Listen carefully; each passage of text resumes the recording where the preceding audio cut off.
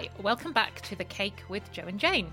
It's called The Cake because there is a cake for absolutely everyone. Whether it's walnut, chocolate, fruit or red velvet, we at Salisbury definitely think cake is something that unites us all. Thanks so much for joining us again. We have a great episode coming up for you all about mental health that we are recording during Mental Health Awareness Week. But before we get into this episode, we should probably introduce ourselves again. So I'm Jane and I am one of the divisional heads of nursing here at the hospital. And my name's Joe and I'm the recruitment leader here at the Trust. Joining us on this episode, we have Carrie Jones, who is one of the amazing operational matrons for the medicine division. And we are also very fortunate to have our very own Joe, who is willing to share some of his experiences too. I'm not sure whether that's a good thing or a bad thing, but we'll see how we go.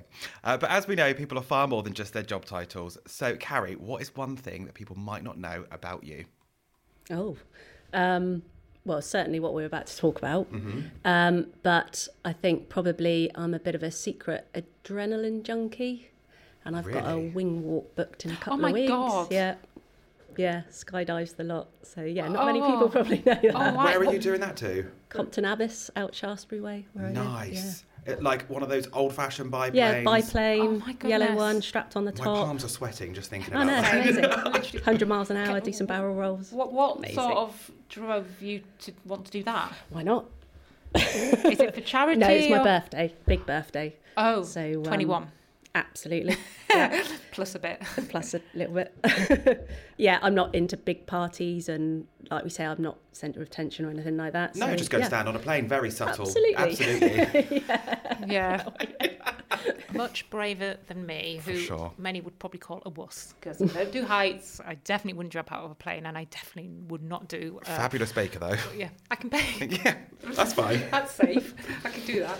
Okay, so Joe, turn the tables onto you. What is something that people don't already know about you? It's really hard because I put a lot of my life out there on social media. You do? A little bit of a social media sort of addict, I would say.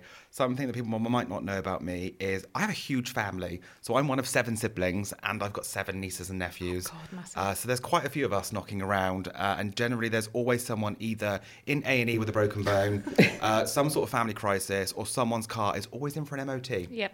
Or there's always a birthday. I do see all your birthdays. It's expensive. It's expensive. People say, oh, you do a lot of hours at work. It's because I've got a big family. They cost a lot of money. So, as we said, today's topic on this episode is mental health. So if I start with Joe, can you talk to us about any struggles you yourself have had with mental health? Yeah, so I knew quite early on that there was something I didn't think rationally about situations. So I was that kid that wouldn't step on 3 drains. I'm 32 now, I still don't step on 3 drains, but I know that I'm not going to die if I do that. Whereas as a kid, I had this debilitating fear and anxiety that used to just, and I kept very quiet. You know, you crack on and you just think it will fade out, but it was getting worse. And by the time I'd got to about 14, I remember vividly, I was outside of my neighbour's house. I was a dog walker, and my mum had pulled up. God bless Julie. She's just a superstar to all of us. And I went to wave, but I was already feeling panicked. And I had my first ever panic attack right there outside Tara's house. And I dropped to the floor. And I remember just feeling like I'm going to die. That having not experienced one before, I didn't know why I felt like that. I didn't know why my heart hurt. I didn't know why this pain was going down my left arm. So much so that they called me an ambulance. We went over to the doctor's surgery and my pupils had blown and they genuinely thought I'd taken something, but it was just sheer panic had taken over. And that was when I knew that something mentally wasn't quite right. So that was probably the first sign, and I'm sure we'll come on to other bits later on. But yeah, that was probably my first sort of experience of mental health. We'll explore that further, but firstly, Carrie, you yourself, have you experienced any mental health issues? Yeah, sadly. So I was diagnosed with postnatal depression following the birth of my firstborn. Yeah. Sought treatment straight away once we recognised it, but to actually be open about it, it was 7 years, and that was really, it was the shame factor that's associated with it. I now, when I reflect back, I know exactly what the trigger was. Yeah. I was diagnosed with gestational diabetes. Mm-hmm. I lost a lot of weight with dietary changes. I would hypo every single day. My worst one was 0.9 millimoles, which I can, for those who don't know, that's just not fun at all. God, no. So, and then juggling the management of that with work, Yep. driving in 23 miles, you've got to weigh up, do you have breakfast and your insulin before you go to work, knowing you're going to hypo on the way into work, or do you wait and have a hypo at, it was all awful. And then, of course, you do the good old thing and you use Google and you read words like stillbirth. Oh, And that is what triggered it, because that is what I focused on, and the energy I put into trying to develop my growing baby so he was safe, it just was overwhelming. But it wasn't until I think it was about 6 weeks postpartum that it really came alight, to the point where I actually didn't pick my son up anymore. oh, Carrie.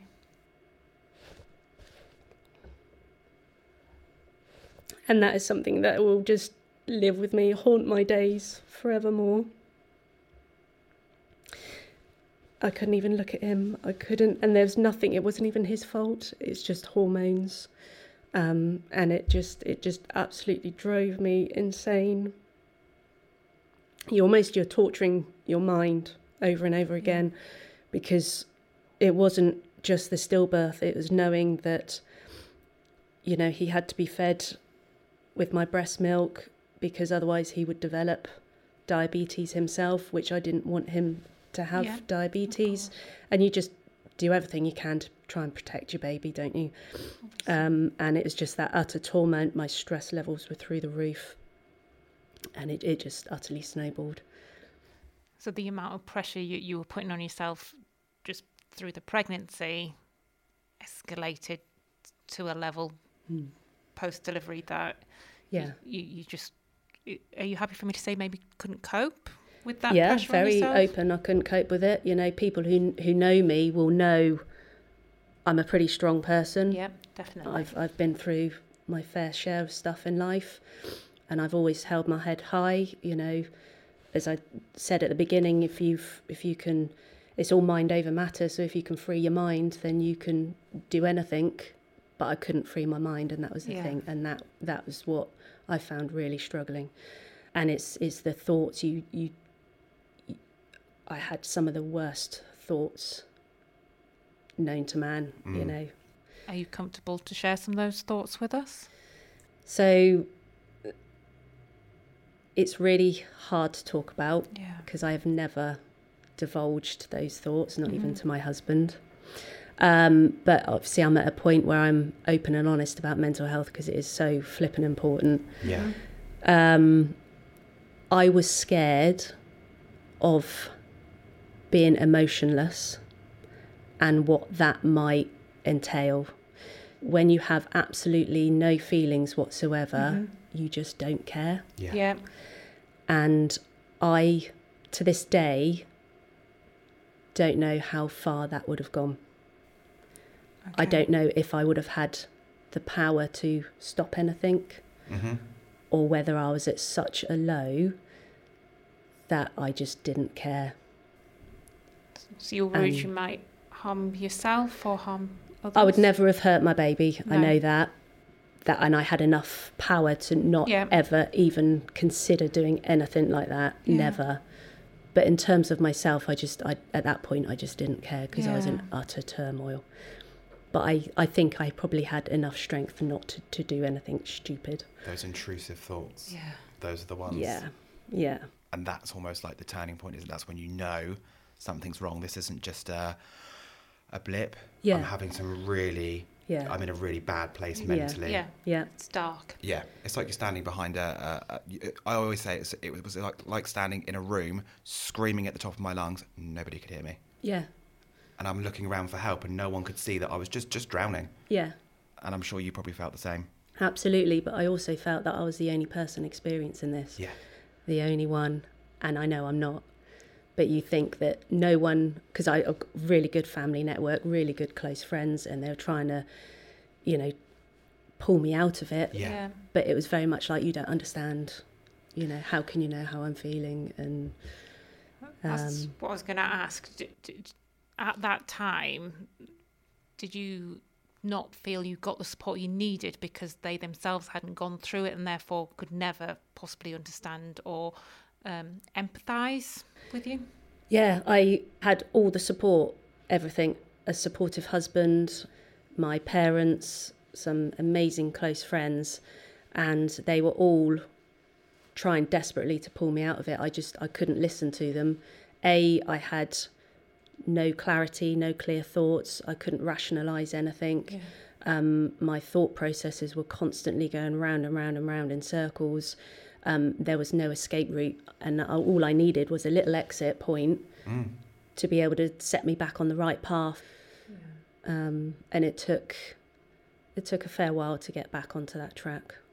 Are you happy to tell us about maybe your lowest point, Carrie, when you realised that was it, you were at rock bottom? I remember an occasion, Finn, my baby, he was asleep in the Moses basket downstairs, and my husband was there, and I just disappeared upstairs. And it's a really strange feeling when you're depressed to the point where you are emotionless. You actually don't feel anything at all. Numb. And until you've experienced that, it's really hard to describe, but you just feel there's just blackness all around you. You just literally, you've got no emotion. You're not happy, you're not sad, there's no fear, there's absolutely nothing.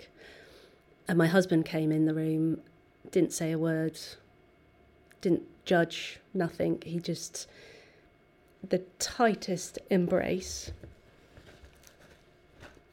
And that was it. The doctor was called, and I started some medication. So that was your point where help was, from a professional. Yeah, that's where your husband realised that actually it's time. Yeah, it was before that we had alarm bells, but it's the baby blues, isn't it? Everyone has the baby blues. It's that age-old thing, isn't it? Oh, it's just the baby blues, but actually it's when you are in that space, it's just debilitating. You feel nothing, and that black void. And I remember sitting in front of the doctor myself and just saying, like, I'm in my early 20s. I should not be feeling this sad all the time and panicked and on edge. And he's like, it's fine. You're not alone in it. Once I knew I wasn't alone in it, and then you start to read up on it, like a bit of a Google search, and you actually start to realise that actually, so I have something called GAD, which is generalised anxiety disorder. Once I started to educate myself on that and found the right medication, which I still take to this day, that was my turning point. So I'm with you on the embrace. I got that from my family, and they were just like, you need to go and speak to somebody. Yeah. You shouldn't be that panicked all the time. So it's nice to hear that actually hubby was like, yeah, this is your time. Yeah. So Carrie, you said this topic is quite difficult for you to talk about, and you've not been open and honest about it with everybody. Can I ask why you felt you couldn't talk about it? I was really open with my family, and as I say, one of my very, very close friends. But when you look wider than that, because people see you as a strong person, you are ashamed to admit defeat. There's also that shame element as a new mum, that you had dark thoughts. The first 6 weeks of Finn's life, I really can't remember. Yeah. Apart from sadness, pain, torture, that's what I remember, and that's what's going to live with me for the rest of my life. And it's the shame factor that is associated. That how can a new mum think like that? And I think mental health is such a taboo subject. Even still, it's getting better, it's getting easier, but it's still a taboo subject. And it shouldn't be, because it's just as important as any physical health. It can be as debilitating as a broken leg. Yeah. Because it can stop you from doing... If not worse. It can make you bedbound. Yeah. It literally can. Yeah. It didn't matter what people said to me. That's what I was feeling. Yeah. And it was the medications that actually saved me. So it was that actually, do you know what? I do have something wrong. You had no worries about taking medication or anything? So, people sometimes are prejudiced against people on medication. Yeah. No, I was more than open about taking medication. The GP recognised that we needed to nip this in the bud very quickly, because, there's the bonding process as well with baby, Yes. and she was very conscious of that side of things. Yeah. And she put me on one that responded very quickly, and it was probably 10 days I felt a different person. That's good. Absolutely different person. And without that, who knows how long it would have gone on for, and it may have affected mine and my son's relationship. Yeah. Now, it hasn't at all. Yeah. He's very much a mummy's boy. He's spoiled rotten. Good boy. Yeah. But no, more than open about taking medications. Like yourself, I'm not opposed to medication. It's something. It's a small part of me, and I did years of taking medication, coming off them. I'm going to beat this on my own. Actually, I've come to realise at 32, I'm just one of those people that need to take some medication every day. It's one of those things that when you make peace with that, you then fully encompass that, and you do get better. Mm-hmm. Once you feel your best self, you are your best self. You're the best partner, wife, husband, auntie, uncle, and to anyone out there that's listening, if you are struggling, do go and see your GP. Yeah. I applaud my GP for pulling me out of that panic and setting me on the road of actually you just need to go down this path. And it was a real turning point at 17 to sit in front of my doctor and be like, this isn't right, something's not right. And that was when my journey started with medication, because you can do all the deep breathing and long walks in the world, but sometimes you just need the power of a prescription, as I like to say. Yeah. And have either of you had any other sort of help, whether that be therapy or support groups other than medication to manage your mental health? So when my partner died, I reached out to a local charity, and they were great. They had gone through similar things. It was a suicide related group called the Red Lipstick Foundation, and it was a group that I'd already knew about because someone else, my friend's sister, had sadly completed suicide. And I remember going there and sort of feeling odd because I knew these people, but I was there for a different reason this time. I needed support. Yeah. And actually just that talking, that shared knowledge of the shock, the grief, the whys, the ifs, the ands, and actually, that support group really helped. And then as you I always remember hearing people say time heals you. And I always just think, oh, that's so stupid. That's so stupid. But it doesn't. It does heal you. Yeah. It does. You look back, you don't forget. No, you much never like forget. You, Carrie. You don't forget that 6 weeks. But you move on from it and you learn to digest it in a sort of a different way. Yeah. You accept that it's there, and it's just, So for me, it was a support group and having the support of a really big family. What was it like for you, Carrie? I had cognitive behavioural therapy, and that was simply because in order to conceive again, I had to be off my medications. Yeah. Sure. And I tried to wean off without the support of the GP, and I did it too quickly and had a massive relapse. Oh. And because I wanted another baby, I was determined not to go back on the medications. Yep. So we went down cognitive behavioural therapy, which worked a treat. Yeah. Managed to pull me through to be able to have my second baby. Brilliant. What's the age gap between your children, Carrie? Finn, he'll be 9 next month, and Harry's 5.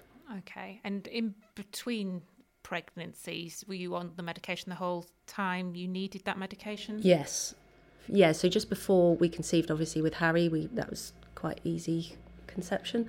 Knew how to do it? Knew how to do it, yeah. And then once I gave birth, it became very apparent I had postnatal depression for a second time. Yeah. Not as bad because we were prepped for it. Yeah. The midwives were very clear that, you've had it once, chances are you will get it again. Yeah. And I did. But that was pretty plain sailing. That wasn't as bad as with Finn. And then after Harry, I was on medications probably for a few years. So I've been off now for a couple of years. Yeah. And are feeling absolutely great now. But withdrawing off of them was not an easy process. No. I can assure you, it took me 2 years to come off them. I will back you up there. Much like yourself, I can do this on my own. I'm not going to speak to my GP. I'm just going to wean myself off. Yeah. You go and pick up your month's or 2 monthly prescription. Right, by the end of this 2 months, I'm going to be done. Don't ever do that. If anyone's listening to this, don't ever do that. Consult with your GP, because you will fall harder than you've ever felt before. And you then have got to start again. Yeah. And is there anything you do now to manage your mental health so that you wouldn't have to go back on medication? I grab the dog, a pot of coffee, and I go up on the hills. Yeah. I'll be up there for about 4 hours, or I'm on a biplane. Yeah. Just casual Sunday, Slightly extreme. So, Jo, you mentioned before about your partner taking his own life. Do you yourself have any guilt that you maybe didn't recognise his cry for help sooner because of your own mental health issues? Yeah, I think it was really tricky because in the beginning you get over the shock and then you spin round from, why did that person do that, to I should have known something. Yeah. I should have seen perhaps some signs or something like that. And you just overanalyze everything. You go back. I went through 3.5 years of WhatsApp chats and I read every message to see if there was something there. Yeah. And, I spoke to his friends and his family and there was just nothing. And that was so hard to deal with. And that's probably why it took me 6-ish months to really hit the skid. So he passed away. We bounced. That was in the May. Coroner's Court wasn't until the October, and I went for 6 months like I'm fine. I got to Coroner's Court and realised that there just wasn't an answer. There was nothing. There was no reason. Yeah. If this world just wasn't meant for him, and that's when I fell apart after that because I knew there wasn't. You just have to accept it. There was no reason. He had his phone in his pocket. If he wanted to reach out for help, he could have. I'd spoke to him at 12 and said I'll see him later for dinner. Maybe we'll go to Portsdown Hill and get a burger and chips. And then I just didn't hear from him. And it was unusual. Your gut, the people say you get that gut feeling. Something's wrong. Yeah, I messaged his sister and she just messaged back and said, there's just been something terrible that's happened. And my mum came in from work and we jumped in the car and went down and that was it. It was just, he was gone. That was it. And you just have to sort of make peace with that quite quickly. But I think, like looking back now, I would have just taken some more time and not put pressure on myself to just say, I'm fine, get back to work, actually just digest what's gone on, pump the brakes, just take a moment and breathe and process what's happened. Suicide is a shock that you can't explain. I just turned 30 and some lovely colleagues of mine here at the Trust had taken me out for dinner and I think that was on Saturday and I gave my sick note in on the Monday after because I just realised that actually I'd sat at that dinner table and just thought I could scream and cry. I'm so bereft. And I thought now's the time to really just sort of process what's gone on over the last 6 months. Even now, sometimes I'll, a song will come on or there was a chap that I was walking through the hospital the other day and he sounded just like George. Yeah. And I instantly, the hairs went up and I turned around and it was a stranger. I didn't know him, but I just thought, and you walk off and you think, oh yeah, I wonder why you did decide on that, decide to leave us. Because you left behind this circle of friends and family that are just like, what? A lot of love. Yeah, a lot of love. People don't realise how loved you are. So, yeah, that's why probably now I'm even more why I was so keen to become a mental health first aider here at the Trust and really be as open as I can about my mental health and share my story because actually there could be someone out there today who thinks that actually it's not worth carrying on, and it is. It does get better, and that's what I reiterate to people all the time, And if anyone's listening to this that is struggling, there are wonderful charities out there, Samaritans, there's your GP.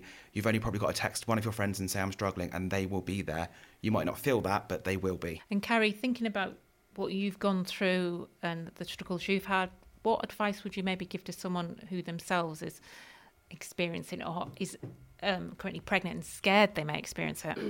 I think really is just to reach out, make sure you've got a supportive network around you, whether that is family, friends, midwives, your health visitor.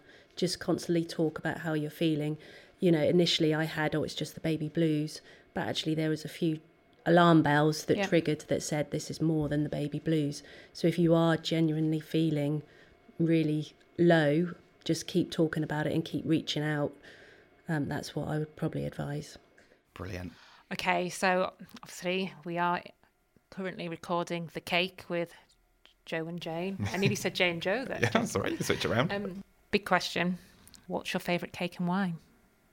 I'm not really a cake person. What? Right. End the podcast now. Shock horror. Delete everything. It's got to be a good old Vicky sponge, I think. Yes.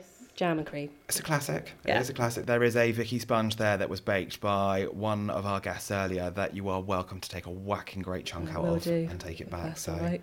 Yeah. Thanks so much for listening to this episode of The Cake and to all of our guests for taking the time out to record. And you being one of those guests, so a special thank you from me.